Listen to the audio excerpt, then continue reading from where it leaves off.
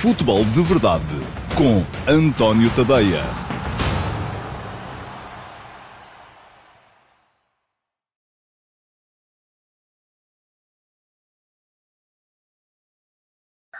Bom dia a todos, este é o Futebol de Verdade de sexta-feira, dia 6 de novembro de 2020. Uma edição do Futebol de Verdade que vai ter Liga Europa, vai ter Seleção Nacional, vai ter Liga Portuguesa, portanto vai ter muita coisa relacionada com futebol para podermos entrar num fim de semana, que vai ser um fim de semana absolutamente, eu gosto desta palavra, escalofriante, porque vamos ter um duelo entre o Manchester City e o Liverpool Football Club em Inglaterra, um Bayern Borussia Dortmund na Alemanha, portanto vai ser um fim de semana... Enfim, se estiver a chover, como está hoje, pelo menos aqui por Lisboa, é daqueles fins de semana que convida a ficar no sofá a ver os jogos desses campeonatos todos por aí fora, e também do campeonato português, porque vamos ter, além de um Futebol Clube Porto Portimonense, vamos ter um Vitória Sport Clube Sporting e um Benfica Sporting Clube Braga, dois jogos também ali a meterem frente a frente equipas que estão, pelo menos, sempre a lutar por posições europeias na Liga Portuguesa. Portanto, vamos ter aí muito futebol de grande qualidade. Para já, queria falar-vos um bocadinho daquilo que foi a convocatória de Fernando Santos para a Seleção Nacional feita ontem. Algumas alterações, foram alterações pontuais, nada absolutamente extraordinário. Enfim, a registrar as estreias de Paulinho e de Pedro Neto. Além disso, também o regresso do António Lopes e do Mário Rui, que tinham ficado fora da última convocatória por razões não necessariamente de escolha, tiveram a ver com questões de saúde. Há também a entrada do Domingos Duarte, que na última convocatória tinha sido chamado para substituir o José Fonte, na altura em que o José Fonte teve que se afastar porque testou positivo para a Covid-19. Desta vez o Domingos Duarte mantém-se, mas agora é o Pepe quem fica fora. O Pepe está fora por perdão, uma questão que tem a ver com uma lesão, depois de ter também ele testado inconclusivo à Covid-19. Portanto, temos ali o núcleo dos convocados a Fernando Santos, são mais ou menos os mesmos, e há então a entrada, esta sim vale a pena realçar as entradas de Paulinho e Pedro Neto. Paulinho, que esta época ainda só fez 2 golos, ambos na Liga Europa, ao AEK e ao Joria, não marcou ainda na Liga Portuguesa, mas é um jogador que já na época passada vinha reclamando uma oportunidade, aparece em vez do André Silva na lista de Fernando Santos. Enfim, André Silva tem feito também ele um excelente início da época. Começa a haver muitas opções para o ataque da Seleção Nacional, o que é positivo, mas eu creio que nestes casos, e sobretudo quando estamos a falar, e aqui, enfim, temos que ter em conta o crescimento competitivo de Diogo Jota, a forma como ele está a impor-se na equipa do Liverpool Football Club, e isto naturalmente vai fazer com que aquelas posições de titulares, tem a ver com isto que o João Martins está a perguntar. Pergunta-me se Paulinho tem lugar no 11 e se o Jota devia ser titular. Enfim, Portugal neste momento terá para jogar nas 3 posições de ataque, fundamentalmente o Bernardo, o Cristiano, o Jota, o João Félix, e aqui já estamos a falar de 4 jogadores. Destes 4, à partida jogarão 3. Os outros... Fernando Santos vai poder rodá-los, vai poder chamar desta vez uns, da próxima vez outro, para poder observá-los a todos em contexto de seleção, e já se sabe que isto não tem a ver apenas com aquilo que eles rendem nos jogos, tem a ver também com a forma como eles entram nos treinos, como eles entram na dinâmica da equipa, como eles entram na dinâmica de balneário. Isso é muito, muito importante também para perceber se são ou não opções para os jogos mais a sério. Ora bem, se me pergunta se Paulinho vai ser titular, ouça, eu até admito que o jogo com Andorra, que é o primeiro jogo que Portugal vai ter nesta série de 3 jogos, Portugal vai jogar com Andorra no dia 11, depois, é um jogo particular, depois joga a 14 em casa com a França, um jogo absolutamente decisivo para o futuro da equipa nesta Liga das Nações, e se o jogo com a França não correr nem bem nem mal, antes pelo contrário, isto é, se empatarmos, porque se perdermos estamos fora, se ganharmos estamos apurados. Portanto, é tão simples quanto isto. Se empatarmos, o jogo com a Croácia, no dia 17, vai ser também ele, então aí sim decisivo, porque é o jogo da última jornada. Portanto, eu até admito que neste primeiro jogo contra a Andorra, Fernando Santos possa rodar muito a equipa. Enfim, o adversário é frágil, o jogo é particular, dá para ver também alguns destes jogadores em contexto de jogo, além de serem vistos em contexto de treino. E já vimos que alguns dos que foram chamados na última lista, acabaram por não ser utilizados. Aliás, basta perceber que nesta convocatória de Fernando Santos há 4 jogadores que ainda não são internacionais. Além de Pedro Neto e Paulinho, que se estreiam nas convocatórias, também Domingos Duarte, que já esteve em algumas, e o Rui Silva, o terceiro guarda-redes, nunca jogaram pela Seleção Nacional A. Portanto, há jogadores que são chamados e acabam por não jogar. Mas eu estava a dizer, Paulinho, já na época passada vinha reclamando esta chamada. Eu creio que o sacrifício de André Silva para poder entrar o Paulinho nesta lista tem um bocado a ver com isso, com a vontade de Fernando Santos conhecer Paulinho, vê-lo em contexto de treino, vê-lo em contexto de balneário, perceber como é que ele se vai integrar na equipa. E no caso do Pedro Neto, será também se calhar um bocadinho a mesma coisa. Sai o Podense, que também é um daqueles avançados que geralmente vem, mas faz parte de um lote de segundas opções, que pode eventualmente entrar neste ou naquele jogo. Desta vez o Podense não está o Pedro Neto, são colegas no Wolverhampton. O Pedro Neto foi titular em todos os jogos do Wolverhampton na Premier League este ano, depois de uma passagem assim não tão bem sucedida como isso pelo futebol italiano, pela Lazio. Esteve sublime, só fez um golo ainda na Premier League, creio que foi na vitória frente ao Fulham, não tenho a certeza absoluta, mas creio que foi o único golo que ele fez na Premier League este ano. Mas esteve sublime, por exemplo, no jogo do Sub-21 contra a Noruega, em que fez os 2 golos, um deles a uma obra de arte, em que fintou praticamente toda a equipa adversária. Portanto, são 2 jogadores que Fernando Santos vai querer ver, quanto mais não seja em contexto de treino, mas daqui não estou a prever grandes alterações àquilo que é o 11 da seleção. Enfim, há uma grande dúvida, é como é que a equipa vai resistir à falta de Pepe. E eu creio que quem parte na frente são os 2 Rúbens, Rúben Dias e Rúben Semedo, serão eles. O José Fonte já é um bocadinho mais ali uma reserva moral, não creio que vá ser ele o escolhido, enfim, dependerá muito da forma como cada um chegar e se comportar nos treinos, se calhar daqui até ao primeiro jogo a sério, que é o jogo com a França, mas ainda assim eu creio que Rúben Dias, seguramente, a segunda opção, o lugar de segundo central, pode cair para o Rúben Semedo, pode cair para o José Fonte, o Domingos Duarte já aparece enfim, um bocadinho mais atrás. Depois, parece-me que o meio-campo também está mais ou menos definido, com Danilo, William e o Bruno Fernandes. Enfim, no jogo com a França, eventualmente João Moutinho, veremos, o que obrigaria a que o Bruno Fernandes ainda fosse lutar com alguém por uma posição no ataque, e o ataque também tem 4 jogadores para 3 posições, e creio que não será muito fácil, neste momento, a Fernando Santos deixar o Diogo Jota de fora. Diogo Jota, sobretudo se ele continuar, imaginem que agora o Diogo Jota no fim de semana resolve o jogo com o Manchester City, e aí as coisas ainda ficariam mais difíceis. Portanto, fico muito curioso, sobretudo, em perceber daqueles 4, quem são os 3 que vão jogar, mas vamos deixar isso lá mais para a frente. Temos ainda alguns dias. O jogo com a França é só no dia 14 de sábado, a 8 dias, da manhã a 8 dias.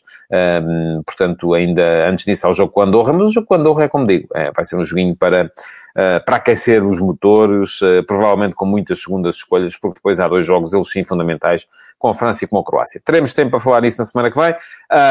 Para já, não me parece que seja de todo o tema, era mesmo só pontuar esta edição do Futebol de Verdade com a convocatória do engenheiro Fernando Santos para estes 3 jogos. Bom, vamos então passar à Liga Europa de ontem. E se eu na semana passada apareci aqui todo satisfeito porque tinham sido 7 golos de equipas portuguesas, 3 vitórias, eu recordo, Porto tinha ganho 2-0 ao Olympiacos, Benfica 3-0 ao Standard de Liège, o Sporting Clube Braga 2-1 ao Joria, portanto tinha sido 7-1 em golos. Esta semana a coisa correu mal, e os 7 golos que tínhamos marcado na semana passada sofremos nesta semana em outros 3 jogos. É verdade que o Porto manteve a baliza virgem, conseguiu ainda assim ganhar por 3-0 ao Olympique de Marselha. O Benfica salvou ali um pontinho, sem saber muito bem como. Enfim, quer dizer, sabe-se, não é? Entrou Darwin, entrou Waldschmidt, e a equipa melhorou muito com estes 2 jogadores, que são titulares e que estavam a ser poupados, mas parece-me que o ponto também aparece um bocadinho porque os jogadores do Rangers, a jogarem com mais um desde os 19 minutos e tendo chegado a estar com 2 golos de avanço, deram o jogo por garantido e acabou por lhes cair a mosca na sopa. Depois, Quem se deu um bocado pior com a rotação foi mesmo o Sporting Clube Braga, que apanhou 4 do Leicester. Portanto, nos 2 jogos de ontem, os 7 golos que tínhamos metido na semana passada, apanhámos-los numa noite só, num fim de tarde, noite só. E, portanto, isto não correu mal, não correu bem, aliás. Eu tinha dito aqui ontem que subscreveria uma solução que desse, nem quanto mais não fosse uma vitória e uma derrota, que acharia excelente uma vitória e um empate, e que acharia fabuloso 2 vitórias, pois não vem nem sequer uma vitória, veio uma derrota e um empate, o que deixa as 2 equipas portuguesas em má posição para discutirem o primeiro lugar dos grupos. Eu continuo a achar que as 3 equipas portuguesas presentes nas competições europeias estão em boa posição para garantir a qualificação para a fase seguinte, mas parece-me que todas elas, neste momento, a apontar um bocadinho mais para a segunda posição do que para a primeira, também serve. Enfim, serve para seguir em frente. Em termos de ranking, a coisa não correu mal, não foi por aí. É verdade que eu ontem ainda disse aqui que seguramente não ia o Lille conseguir ganhar ao Milan, e enfim, foram só 3-0. Portanto, as coisas nem sempre correm como se está à espera. A França acabou por fazer esses 2 pontos, porque em termos de ranking só vale 2 pontos uma vitória, mas lá está, os 2 pontos da França, que foram depois também completadas com a derrota do Nice, acabaram por valer só, ora bem, 2 a dividir por 6 são 0.3 em termos de ranking, enquanto os 2 pontos que Portugal fez nesta semana, em termos de ranking, a vitória do Futebol Clube do Porto, dividem por 5, e isto já quer dizer que, enquanto a França somou 0.3 pontos em termos de ranking, Portugal somou 0.4. Portanto, acabámos por ganhar, ainda assim, umas décimas à França em termos de ranking. O mesmo sucedeu no caso da Rússia, que ontem voltou a perder o jogo que tinha, e, portanto, Portugal ganhou pontos tanto à França como à Rússia, mesmo nesta semana, que não nos correu nada bem em termos... Aliás, Portugal não fez 2 pontos, fez 3, porque o Benfica acabou por empatar. Portanto, os 3 pontos de Portugal, a dividir por 6, dão 0.5, e Portugal a ganhar uma décima e pouco à França e à Rússia em termos de ranking nesta semana, que não nos correu bem. Mas vamos lá olhar para os jogos, um de cada vez, para se poder analisar um bocadinho melhor aquilo que foi a performance das equipas portuguesas nas partidas de ontem. O Benfica, Jorge Jesus fez algumas alterações no 11, em relação àquele que vem sendo mais vezes identificado como o seu 11 de gala. Trocou, tirou o Gabriel, colocou Weigl no meio-campo, manteve o Taarabt, portanto, o meio-campo com Weigl e Taarabt, compensou esta maior propensão ofensiva ou menor propensão defensiva dos seus 2 médios, fazendo atuar Pizzi na posição de segundo avançado. Quer dizer que o Benfica se aproximou muito mais do 4-2-3-1 do que do 4-4-2, que é a sua imagem de marca. Enfim, Pizzi, já se sabe, não é um jogador da área, é um jogador que faz mais terceiro médio do que segundo avançado. Depois, o avançado deixou de ser Darwin, passou a ser, portanto, surgiu Pizzi em vez de Waldschmidt, surgiu Seferovic em vez de Darwin. Além disso, apareceu o Rafa à direita, apareceu o Everton à esquerda, uma equipa com Diogo Gonçalves e Nuno Tavares como laterais, e que se viu, apesar de estar a jogar neste sistema que lhe garante menos presença na área, viu-se a ganhar desde o primeiro minuto, praticamente, com um autogol. Enfim, é um lance que vem mais uma vez demonstrar o problema deste sistema. É exatamente a falta de presença na área. Aliás, se formos a ver, o Benfica só marcou aquele golo porque o Colston, o defesa central do Rangers, meteu a bola na sua baliza, porque o Seferovic estava atrás. Isto é, faltava ali alguém no Benfica para poder ganhar à frente do lance. Mas correu bem, deu autogolo, houve Benfica em vantagem, e com a equipa em vantagem, o 4-2-3-1 já é um sistema mais indicado, porque já não precisa tanto de estar permanentemente com tanta presença na frente. Agora, há uma questão que é preciso ter em conta, que é a capacidade de pressão que este Benfica tem em 4-2-3-1, com Pizzi e Seferovic na frente, com Everton e, neste caso, o Rafa nos corredores laterais.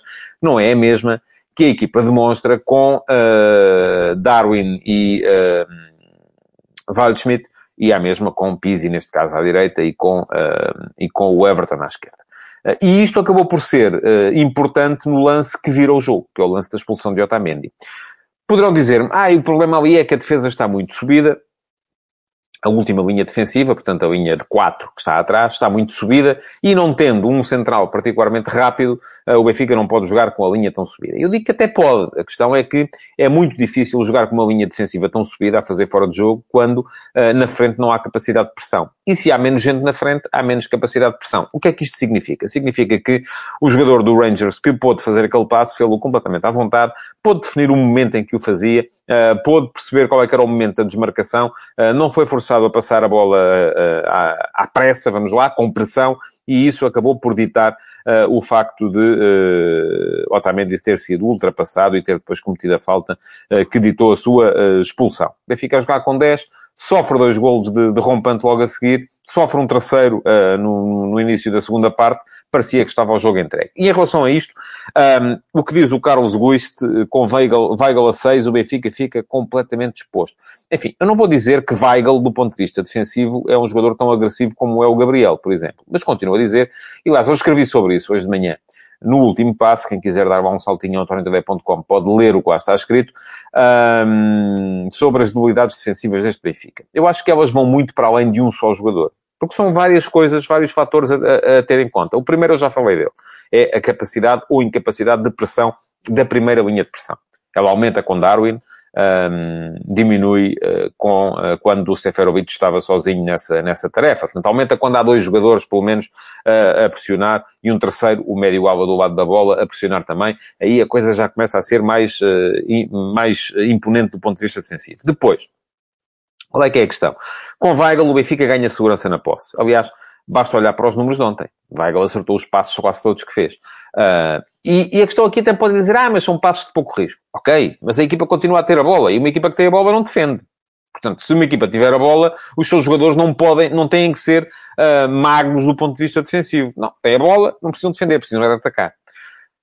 Com um médio, com um 6 que perde mais a bola, que é o caso de Gabriel é mais forte do ponto de vista defensivo, é mais agressivo do ponto de vista defensivo. É um jogador que morde mais o adversário, mas perde mais a bola também quando a tem. Logo, quando tem Gabriel a jogar a 6, o Benfica, perdendo mais a bola, acaba por ser mais exposto a situações de defesa do que é com Weigl. E, portanto, eu acho que falta ali um jogador que seja bom nas duas coisas, ou então falta aquilo que o Benfica tinha, por exemplo, no primeiro ano de Jesus, em que tinha Ramires, Javi Garcia. Javi Garcia era forte com bola, raramente a perdia, mas era forte também sem ela. Ramires era igualmente a mesma coisa. O Benfica tinha 2 médios muito fortes do ponto de vista defensivo. Além disso, Aimar, que era o craque do ponto de vista ofensivo, também raramente perdia a bola. E isto tudo tinha a ver com... depois sobrava Di Maria. Enfim, era um Benfica que era equilibrado nos vários momentos do jogo. Este Benfica não é tão equilibrado nos vários momentos do jogo. Porque nos jogadores que têm para 6, Weigl ou Gabriel, um deles perde muita bola, o outro perde pouco, mas é pouco agressivo do ponto de vista defensivo. E aquele que perde mais é melhor do ponto de vista defensivo. E depois, nos jogadores que têm para 8, Tarabt e Pizzi, nenhum deles é, sendo ambos... dando ambos à equipa risco ofensivo, são jogadores que são capazes de dar risco desde a posição 8, desde a posição de segundo médio, isso implica que também vão perder a bola algumas vezes e depois nem um nem outro são fortes do ponto de vista defensivo. E dizem vocês, então, mas por que não Gabriel com Weigl? Já o disse aqui várias vezes, porque Gabriel com Weigl, sobretudo se o Benfica jogar com 2 avançados, Waldschmidt e Darwin, a equipa acaba por ter ali um buraco enorme e não ter capacidade para explorar o espaço entre linhas. Gabriel com Weigl teria de ser, por exemplo, com Pizzi ou Tarap para jogar a 10. E aí o Benfica ficaria com falta de presença na área. Portanto, bem vistas as coisas, isto só se resolvia de uma maneira, era jogar com 12. Gabriel, Weigl, Pizzi, Waldschmidt e Darwin na frente. Aí sim seria... E mais 2 alas, um de cada lado, não é? Portanto, mas com 12 não dá. Tem que jogar sempre só 11. Ora bem, mas não foi só aí que esteve o problema defensivo para o Benfica. Aliás, eu acho que o problema mais preocupante nem sequer foi esse. Foi a forma como os laterais foram constantemente ultrapassados. E atenção, não aconteceu só com não é só o erro do Diogo Tavares no momento de aliviar a bola no lance que deu o empate ao Rangers, que ele faz autogolo. Não é só o erro do Nuno Tavares nesse mesmo lance, que é traído quando o Rangers mete a bola dentro, o lateral do Benfica sobe e vai dentro também, atraído pela bola, e depois permite a entrada do lateral direito do Rangers, o Tavernier, que vem até à linha de fundo completamente à vontade e sozinho para fazer o cruzamento. Mas a questão é que este problema se repetiu quando já não estava Nuno Tavares e estava Grimaldo, quando no lance do terceiro golo. Exatamente igual. Bola metida dentro, o lateral atraído, vai dentro também, fica ao corredor completamente exposto e, mais uma vez, o Tavernier a subir pelo lado direito, a chegar à linha de fundo e a entregar a bola fácil para o Morelos fazer o terceiro golo do Rangers. Portanto, este é um problema de posicionamentos. E eu, das duas, uma. Ou os laterais estão todos a perceber mal a coisa, ou há, de facto, um problema de base nos posicionamentos defensivos do Benfica. Mais uma questão, para o segundo golo, também ele, muita gente culpa o Vlaco Dimos, eu não culpo tanto o Vlaco Dimos quanto isso. Porquê? Porque o Camará está completamente à vontade para fazer aquela finalização à entrada da área. E reparem, tive o cuidado de ir ver, o Benfica tinha, dentro da área, além do guarda-redes, 7 jogadores. Estavam 7 jogadores dentro da área. O remate é feito 1 metro fora da área. Não há ninguém que vá condicionar a ação do Camará no momento do remate. E atenção, 7, no momento em que o Benfica só tinha 10. Portanto, dos 10 jogadores do Benfica, 8, portanto 7 de campo, mais o guarda-redes, estavam dentro da área. Este é um problema também de posicionamentos. Os médios são muitas vezes, sobretudo quando a equipa sente insegurança defensiva, os médios são muitas vezes chamados a recuar demasiado. Sentem-se impelidos a recuar demasiado e isso acaba por condicionar a ação defensiva da equipa. O Benfica só tinha 2 jogadores fora da área naquele momento e mesmo assim conseguiu permitir um remate à entrada da área completamente à vontade que deu o golo ao adversário. Depois, bom, o resto do jogo é Darwin. E cada vez mais estou convencido de facto que o Benfica tem ali uma minador. O jogador entrou aos 60 minutos e foi fundamental nos 2 golos que o Benfica fez e que lhe salvaram ainda assim um ponto e mantém o Benfica bem dentro da luta pelo primeiro lugar do grupo. Enfim, é preciso ir pelo menos empatar Glasgow, não me parece impossível de todo. Enfim, empatar em Glasgow tinha que ser por 3 golos, portanto o melhor é mesmo pensar em ganhar. Embora o Rangers ainda tenha depois também os jogos contra o Standard e o Lech Poznan para vencer, e se o Benfica conseguir fazê-lo também.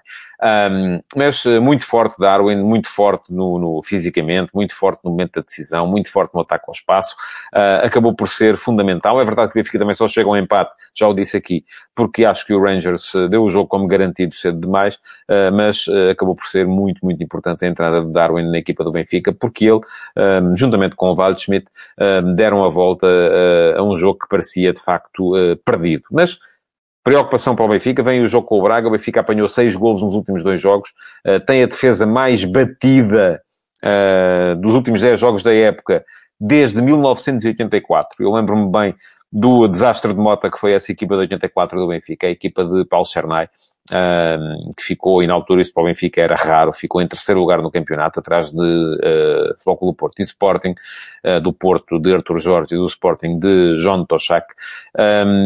E atenção, o Benfica não sofria tantos golos em 2 jogos também já há algum tempo. Isto faz com que a equipa esteja a ser demasiado permeável do ponto de vista defensivo, embora esteja a ser, de facto, uma máquina do ponto de vista atacante. Diz o Carlos Guiste, Darwin a continuar assim, não sei se passa de janeiro. Passa, esteja descansado que passa, não me parece que haja interesse do Benfica em vender o jogador tão cedo, até porque sabe perfeitamente que pode fazer mais dinheiro com ele no mercado de verão do que no mercado de inverno. Ora bem, acabou o Benfica, jogou o Braga.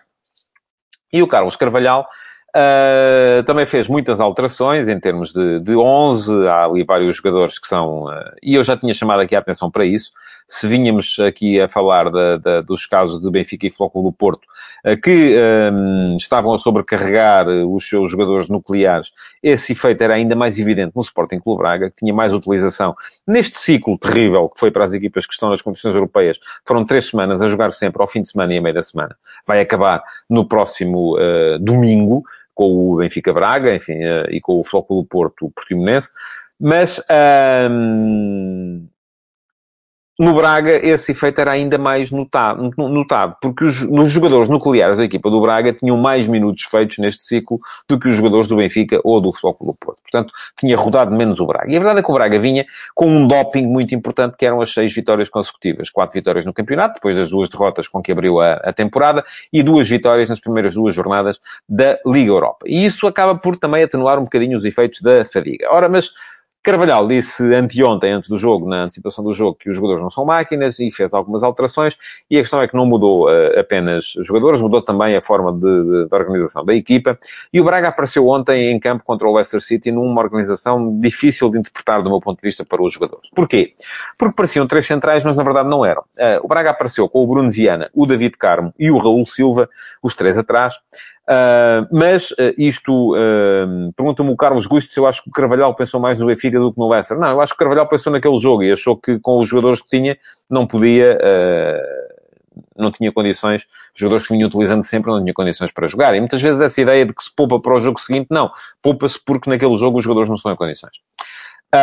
Bom, ia dizer, quando a equipa do Braga não tinha a bola, defendia 5-4-1. E defendia 5-4-1 com estes três que eu já disse, Bruno Viana, David Carmo e Raul Silva como centrais. Galeno fechava o corredor direito, Galeno fechava o corredor esquerdo, Gaio fechava o corredor direito, havia dois médios à frente, o Al-Musrati e o João Novaes, e depois, entre o Abel Ruiz e o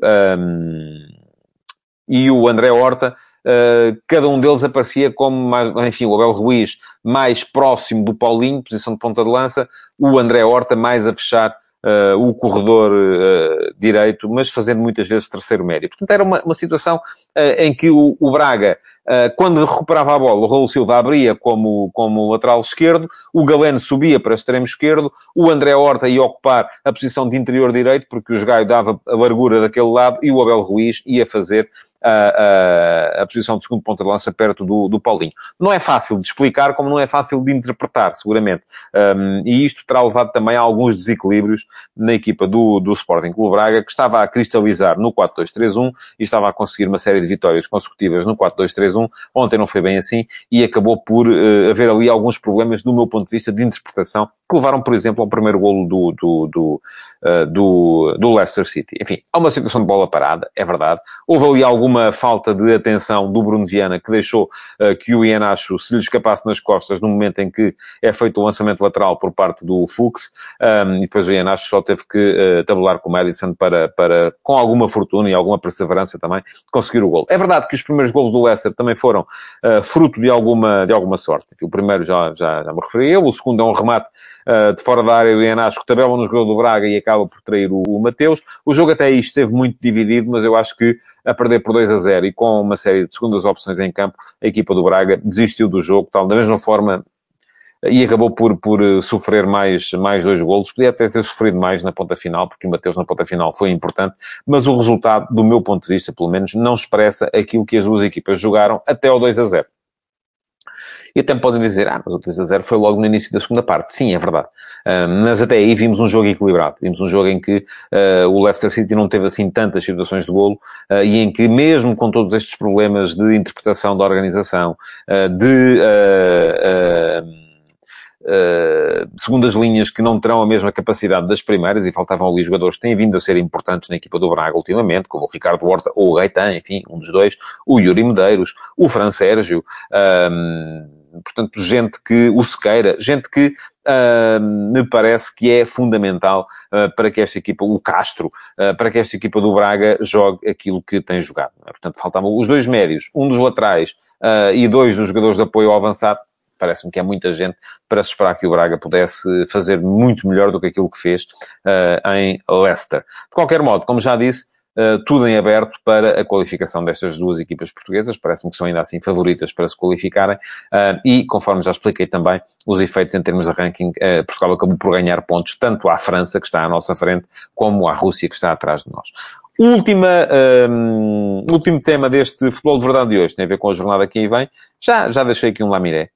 Estou particularmente interessado nos jogos, enfim, no Porto Portimonense, como é evidente, porque é uma das equipas que luta pelo título, ao Campeonato Nacional, contra uma equipa do Portimonense que na ponta final da época passada foi das melhores equipas pós-pandemia, com a entrada do Paulo Sérgio, mas que não tem vindo a justificar esse rendimento naquilo que já leva de 2020-21, mas, sobretudo, na forma como se vão comportar o Sporting e o Benfica, e o Braga e o Vitória, nos jogos de cartaz desta jornada. Vamos ter Vitória Sport Clube Sporting, uma equipa são as duas melhores defesas do campeonato, frente a frente, as equipas com menos golos sofridos, pelo menos.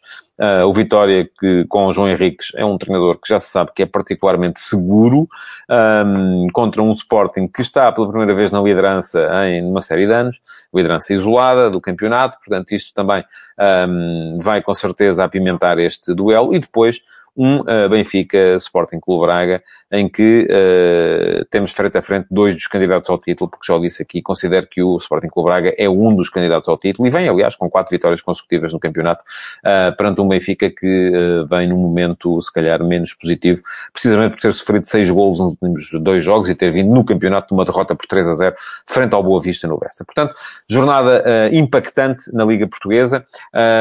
Cá estarei para vos falar dela na segunda-feira, em mais uma edição do Futebol de Verdade. Entretanto, aquilo que vos posso pedir é que coloquem o vosso like nesta edição de hoje, que a partilhem e que continuem a deixar perguntas, porque se vierem nas próximas horas, ainda chegam a tempo de ser submetidas a concurso para o Q&A, que é amanhã. Portanto, amanhã, 12:30, não há Futebol de Verdade, sábado, mas há Q&A, perguntas e respostas, em que eu vou responder às perguntas que sobraram das 5 edições do Futebol de Verdade desta semana. Vou gravar ainda hoje, como faço sempre, eu gravo à sexta-feira ao final da tarde, mas quem deixar ainda perguntas hoje, até à hora que eu vou gravar, poderá vê-las respondidas na edição de amanhã do Q&A. Não vai estar em direto nas minhas redes sociais, vai estar apenas no meu site, mas com link em todas as minhas redes sociais. Então, muito obrigado por terem estado desse lado e até amanhã.